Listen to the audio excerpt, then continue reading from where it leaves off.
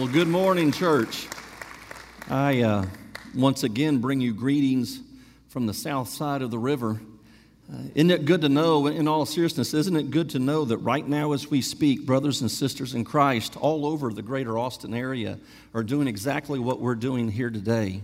We're coming and we're laying down our lives and our hearts at the foot of the cross and giving glory to the only one who is worthy of such glory. So I'm privileged. I'm happy as can be to be back here. I kind of like it when your pastor's gone because every now and then now he's given me this chance to come and to worship with you and to open up God's Word with you. Were you here last Sunday?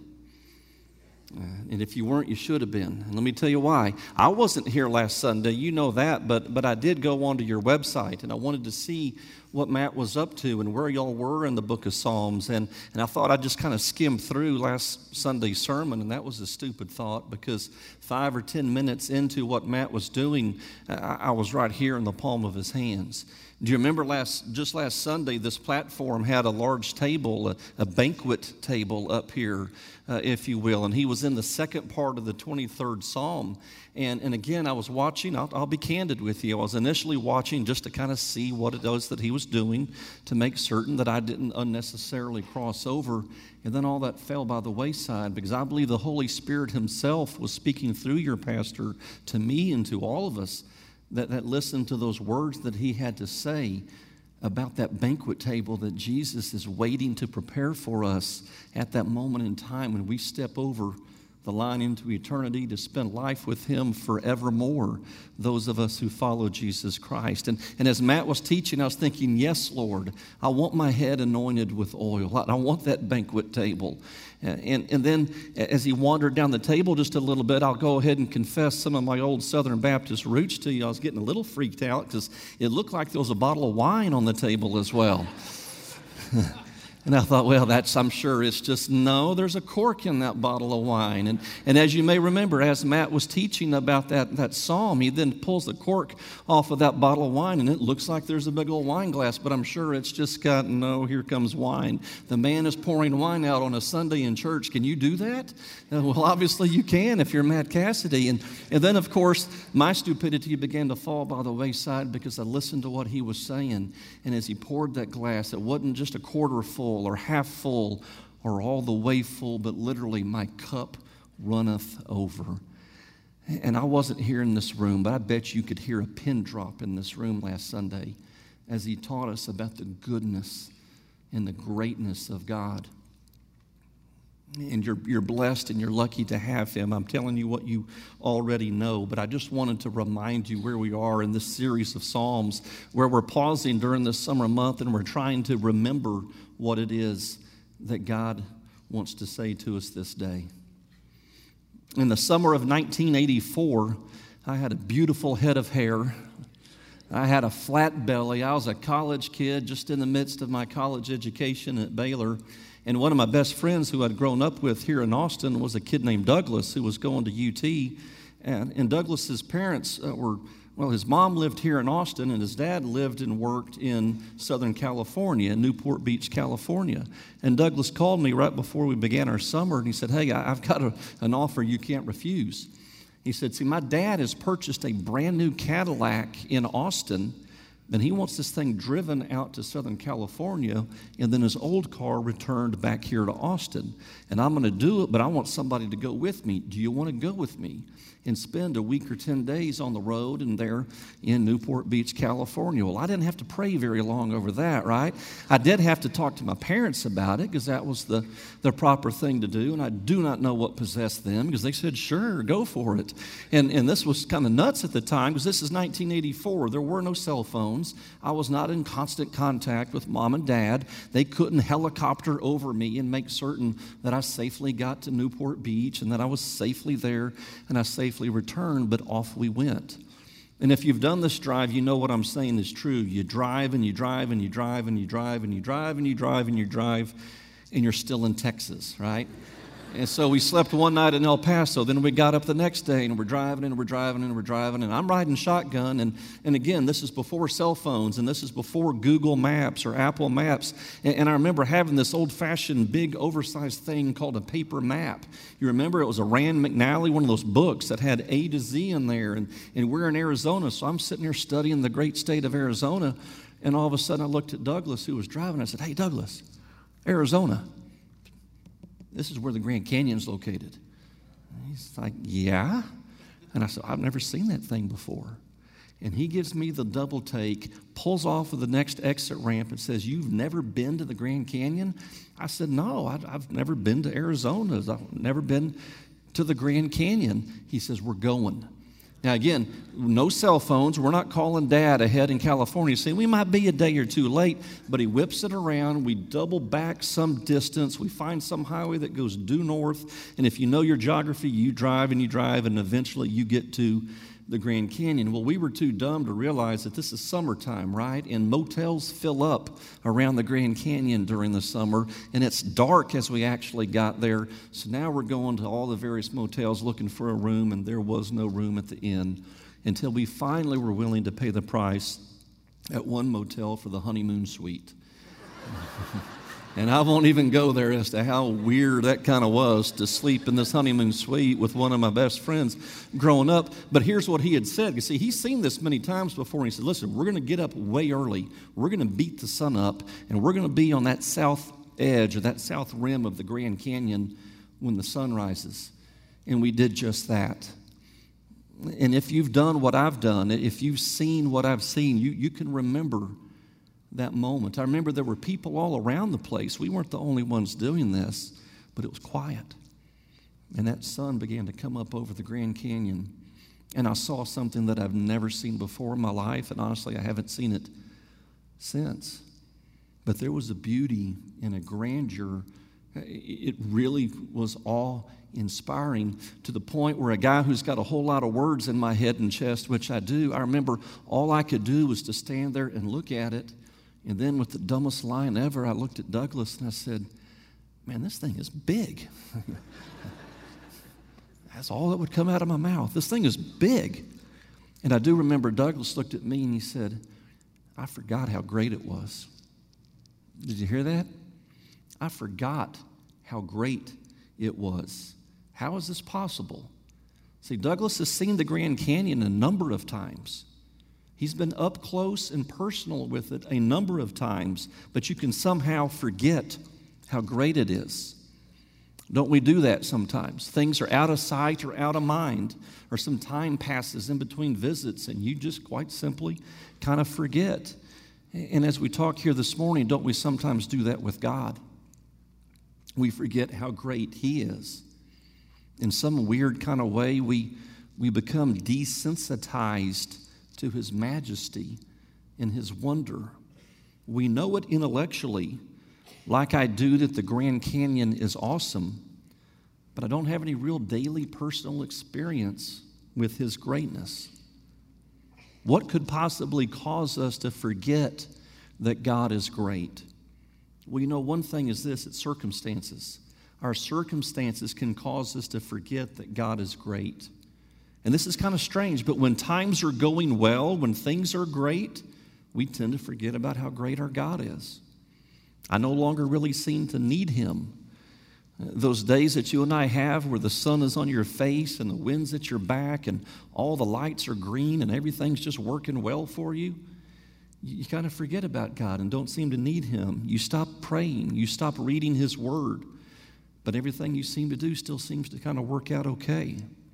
You know, the opposite of it is also true. When times are hard, when times are really, really tough, the greatness of God is often far from our minds. But instead, you are consumed by the difficulties of life, and pain, and confusion, and worry, and anxiety just overwhelm you.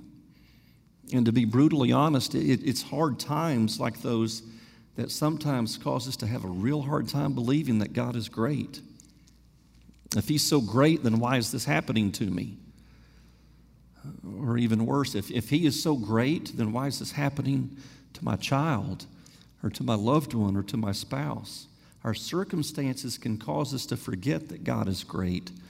And not just our circumstances, but time away from Him can also cause us to forget. Like time away from the Grand Canyon affects our view of its greatness, the same is true with God. And notice it doesn't change the truth at all, but it sure can cause me to forget. See, the truth of the matter is the Grand Canyon is awesome whether I remember it or not. And the truth of the matter is that God is great whether I remember that or not. Yeah, I'm convinced that we can't stand in His presence and also forget how great He is. But if we disconnect from Him, if we separate ourselves from Him, if we try to ignore Him or push Him to the back of our minds or put Him on the bottom of our priority list, you'll soon lose sight of how great He really is. So I like to ask myself kind of simple and stupid questions at times. So then what do I look for? How do I know if this may actually be happening of me? And there's a couple of litmus tests or a couple of little warning signs that I think of as it relates to this subject, and one is this. It's quite simply disobedience. One way to know that you've forgotten how great our God is when you disobey. See, again, it's hard to be keenly aware of how majestic God is and then ignore His commands at the exact same time. So if your life or if my life is consistently characterized by disobedience to His word, you've forgotten how great God is. It's not just disobedience, but again, fear and anxiety. It's something I've already alluded to. Another telltale sign that you're forgetting how great God is when your life is consistently marked by worry and fear and anxiety, when you're constantly racked by the troubles of the world, when you have a hard time focusing on anything other than all of the hardship that is very real and very true, you've probably forgotten how great our God is. If somebody's asked to describe you or describe me and words keep coming out of their mouth that, yeah, I know Clay, he's kind of an anxious guy, or he's really uptight and worried all the time, I've probably forgotten how great God is. And then finally, another little litmus test, and this one's a little bit strange, but it's arrogance. It's a strange sign, but think of it through with me. When I act as though I have Him all figured out, I've forgotten how great God is. When I believe I have all the answers about our Lord, when I have all the answers about faith and about life, when I have all the answers about you and how you ought to live your life and how you ought to behave and how you ought to think and how you ought to feel, I've forgotten how great God really is. So what do you do then? If any of this is familiar, if this resonates at all with you, what do you do if you find yourself maybe forgetting about God? Well, I believe simply we do what the faithful of old have done in the past. We go and we remind ourselves about Him through His written word. We are going to center our life on truth and on the right things. And today, Psalm 145 is going to help us do just this. The 145th Psalm is going to give us this beautiful vision of what is glorious and what is lovely and what is enduring. The 145th Psalm is going to help lead us into the very center of the ultimate reality, and that is the truth about our God. And so today we're going to study this passage, and we're going to briefly look at and see, and we're going to recall His greatness, and we're going to recall His graciousness, and we're going to recall Him as our King. And so I'm going to read all 21 verses of the 145th Psalm. If you have your Bible with you, follow along with me. If you've got it on your device, I think the scripture will also be up on your screens, but let's follow along. Where David writes this song and he says, I will extol you, my God and King, and bless your name forever. Every day I will bless you and praise your name forever. Great is the Lord and greatly to be praised, and His greatness is unsearchable. One generation shall commend your works to another and shall declare your mighty acts. On the glorious splendor of your majesty and on your wondrous works I will meditate.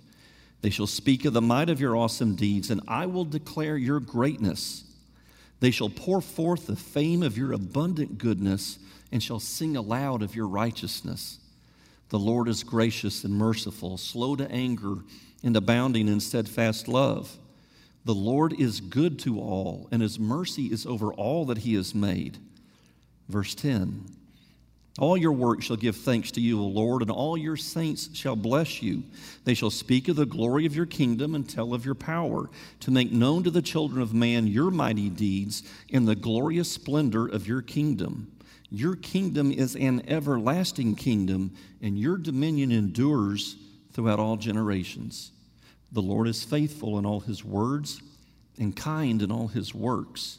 The Lord upholds all who are falling and raises up all who are bowed down. The eyes of all look to you, and you give them their food in due season. You open your hand, you satisfy the desire of every living thing. The Lord is righteous in all his ways and kind in all his works. The Lord is near to all who call on him in truth. He fulfills the desire of those who fear him. He also hears their cry and saves them. The Lord preserves all who love him, but all the wicked he will destroy. My mouth will speak the praise of the Lord. Let all flesh bless his holy name forever and ever. The first thing I want to focus on again this morning is I want me today to remember this very basic truth. Our God is great. I know in May of this year, your pastor and your elders, y'all walked through during the month of May some of the characteristics or the attributes of God. And they're well written about and well taught about for centuries, the very characteristics and attributes of God. And today is quite a simple one, but it's a profound one. Our God is great. In verse 3, David reminds us, great is the Lord, greatly to be praised. His greatness is unsearchable. When we think of the greatness of God, you've got to remember these very basic truths. See, God is unlike us. He is incomparable. He is immense. And here King David tries as best he can to capture a little sense of awe and wonder as he wrote this song. See, God alone is all-powerful, and his might is beyond all comprehension. I've grown up in a church since my earliest memories. I don't remember not being a follower of Jesus Christ. And that's a wonderful testimony, I'd like to say, in some ways. That's just all that I've known.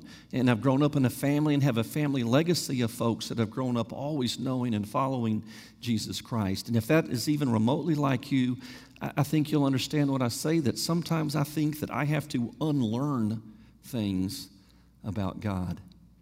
Because over time I've found that I create him to look like someone who he's really not. He begins to look a lot like me. He begins to look a lot like us, or how we think he ought to look. But the truth of the matter is the God of the Bible fits no clean categories. He breaks the mold. See, our God strides around from mountaintop to mountaintop like the great king that he is. And sometimes he leaves behind smoldering wreckage when he does that. See, our God does whatever he wants, whenever he wants, and he gives us no explanation for his conduct. He's not afraid of bad publicity or of bad press. Our God's self-confidence has no boundaries. He doesn't worry about not looking good. He doesn't worry about being misunderstood. See, our God has no worries. There are no systems of checks and balances on our God, and he does not always make sense. I think often when we view God, we have this weird kind of schizophrenic, split personality-like idea about him, as though there's this God of the Old Testament who's hard and he's tough and he's mean and he's vindictive and he's just looking for an excuse to obliterate somebody. But then we have this sweet Jesus in the New Testament, and he's kind and he's soft and he's gentle and he's merciful and he's compassionate. The truth is that our God is really, really complicated, and he's really, really complex. He has multiple layers and facets and sides. He's untamed. He's unpredictable. He is unchanging. He was wild with Moses and Pharaoh, and he is just as wild today. He is a fierce God who bows to no one. He acts like he owns the entire universe. I want you to listen to this. He really, really believes that he is the most magnificent, the most majestic, the most glorious, the most beautiful, the most awe-inspiring being in the entire universe. And then he demands that he alone is to be given glory, that he alone is to be given honor, that he alone is to be worshiped. Our God is a great God. Amen? Amen. Second thing I want you to remember is not only is that he is great, but he's gracious. See, our God is great, but he's gracious. David says it to us. Look again in verses 8 through 9. The Lord is gracious and merciful. He's slow to anger and abounding in steadfast love. The Lord is good to all, and his mercy is over all that he has made. And then down again in verse 15, the eyes of all look to you. You give them their food in due season. You open your hand. You satisfy the desire of every living thing. The Lord is righteous in all of his ways, and he's kind in all of his works. We can trust in the goodness and the graciousness of our God, even in the midst of terrible times. I don't know if you've heard of this expression, but I've been reading a lot about this, unfortunately, lately. But there are many who believe that today in the United States, we are living in literally an epidemic of despair. That word is intentionally chosen. Mental health experts and physicians and counselors and pastors and folks that study and watch and observe the state of the human condition have concluded we literally are in the midst of an epidemic of despair. Do you realize in the United States today there's only 3 causes of death that are on the rise? Every other cause of death in our country is declining except for 3. And one is suicide. And one is overdose on opioids. And then the third, strangely enough, relates to Alzheimer's disease and that awful condition. We live in an epidemic of despair. And I was reminded of it just this past week or so when my wife and I, who we grew up together, and had a sweet friend that we grew up with, elementary school and junior high and high school and college, and one of those friends that you'll have as one of your best friends until the day that you die or he dies. And in this instance, it was him who ended his life all too short.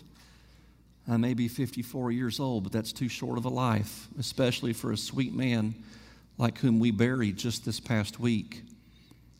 And the circumstances surrounding his death were awful and were horrible and terrible. And my wife and I were in that same funeral home that many of you have been to there on Central Lamar at about 32nd Street. And there were followers of Jesus in the room, and my friend who died had trusted in Christ, but there were also many people present who didn't. Have you been there before? Have you seen the difference between the man or woman who trusts in Christ in the midst of that day? And have you also seen the difference with the man and woman that doesn't even know that he's real? I tasted that very day this epidemic of despair where people in the midst of this darkness are wondering, God, if you were so good, then how could you allow this man's mind to be so racked with despair that his life would end the way that it did?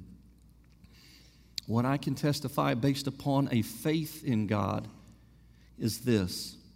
He is not only great, but he is exercising his perfect goodness to each and every one of us every moment of every day. Psalm 145 reminds us that our God is a great God, but he's a gracious God. And he's not just a gracious God, but he's also, thirdly, he's king. Look in verses 11 through 13. They shall speak of the glory of your kingdom and tell of your power, to make known to the children of man your mighty deeds and the glorious splendor of your kingdom. Your kingdom is an everlasting kingdom, and your dominion endures throughout all generations. We saw it in the very first one where he says, I'll extol you, my God and my King. He is king over all, and his kingdom has no end. His rule is eternal, but it's also tender at the same time. He doesn't crush us like he could, or maybe he should, but instead, the scripture teaches us he lifts us up. He is our God. He is great. He He is gracious, and He is King. Isn't it good to remember things like this very day? And we stand in a really neat spot in that we get to see and know about something that King David didn't get to see. And it's this: we get to see God's greatness and His graciousness and His power in the very person of Jesus Christ. For the Scripture teaches us that Jesus is the image of the invisible God. In Jesus, all of the fullness of God was pleased to dwell. Jesus fully demonstrated to you and to me exactly what type of God God is. He's a Jesus kind of God. So as we remember His greatness and His graciousness and His kingship, let's not forget to remember Jesus. And as I thought about it leading up to today, I thought, how do you remember Jesus? And I went to one of the Gospels, and the Gospel of Mark as an example. In chapters 4 and 5, it won't take you 5 minutes to read those 2 chapters in the Gospel of Mark. And I was just trying to remind myself, teach me again, Lord, who you are and what you were like when you were physically walking on this earth. And you know what we see in chapters 4 and 5 of Mark? We see a Jesus who, when a raging storm is present on the sea, wakes up and with 3 words, peace, be still, He can calm a storm. Such that even His disciples asked, who is this that even the wind and the seas obey Him? We remember a Jesus who comes upon a man possessed with demons, living literally in a graveyard, acting like a wild animal, totally out of his mind. And he encounters Jesus, and he is freed, and he is liberated, and he is healed, such that the Scripture teaches us the next time we see him, that the Word says that we find him fully clothed and in his right mind, and he's worshiping at the feet of Jesus. And he's saying, wherever you're going, that's where I want to go too, until Christ tells him, no, you need to go tell your family and those around here all the great things the Lord has done for you. This is the Jesus that we remember. This is the same Jesus who encounters a woman who had been bleeding nonstop for 12 straight years. And you know that in those biblical days what that meant. Not just that she had a terrible physical condition, but to all those around her, she was full of disgust and shame. She was unclean. She was an outcast. She was to be avoided at all cost. And we see a woman whose faith was so great in a man whose power was so great that she knew that if I could just touch the very edge of his clothes, he can heal me. And he did. And she was cured, and she was clean. We see a Jesus who encounters a man named Jairus who has a 12-year-old little girl. He says, you got to come quick. She's dying. And as only Jesus was prone to do, he didn't come quick. But then later we see in the Gospel of Mark where he says, your little girl's not dead. She's just asleep. I say, arise. And a dead person comes back to life. The same Jesus we see in the Gospel is the one who died in our place and took the punishment in our place so that we don't have to. He was crushed so that we do not have to be crushed. He was scarred and wounded so that we do not have to be. Do you know that we are the only ones who worship a God who has wounds? This is the Jesus that we remember this day. So as I begin to wrap this up, I just thought it's worth reminding you and reminding me of these simple truths from God's Word. His grace means that He shows guilty people like you and me unmerited favor. He spares us of what we actually deserve. He gives us what we really do not deserve. Do not tell me that He is not a great and gracious King. And don't you dare fall for that lie in the midst of hardship that God is not good. Today, come and trust the one who is trustworthy. Come and love the one who is most lovely. Come and glorify the one who is most glorious. And it may be today, like I've had to this week in getting ready for today, that we may have to repent of our failure to see Him for who He really is. And I want to live my life, and I suspect you do too. I want to live my life in light of and in line with the reality of our great and gracious King. See, our God is a fierce God and an outrageous God who blazes through all of time and blazes through all of eternity and then reaches down and gently touches us on the face. And he says, I love you. Do not be afraid. You're my child. I am your God, and I will always be with you. I will never leave you. I will never forsake you. I am your shelter. I am your very strength. So I want you to trust me. I want you to love me. I want you to obey me. And I want you to worship me. Amen? Amen. Let's pray.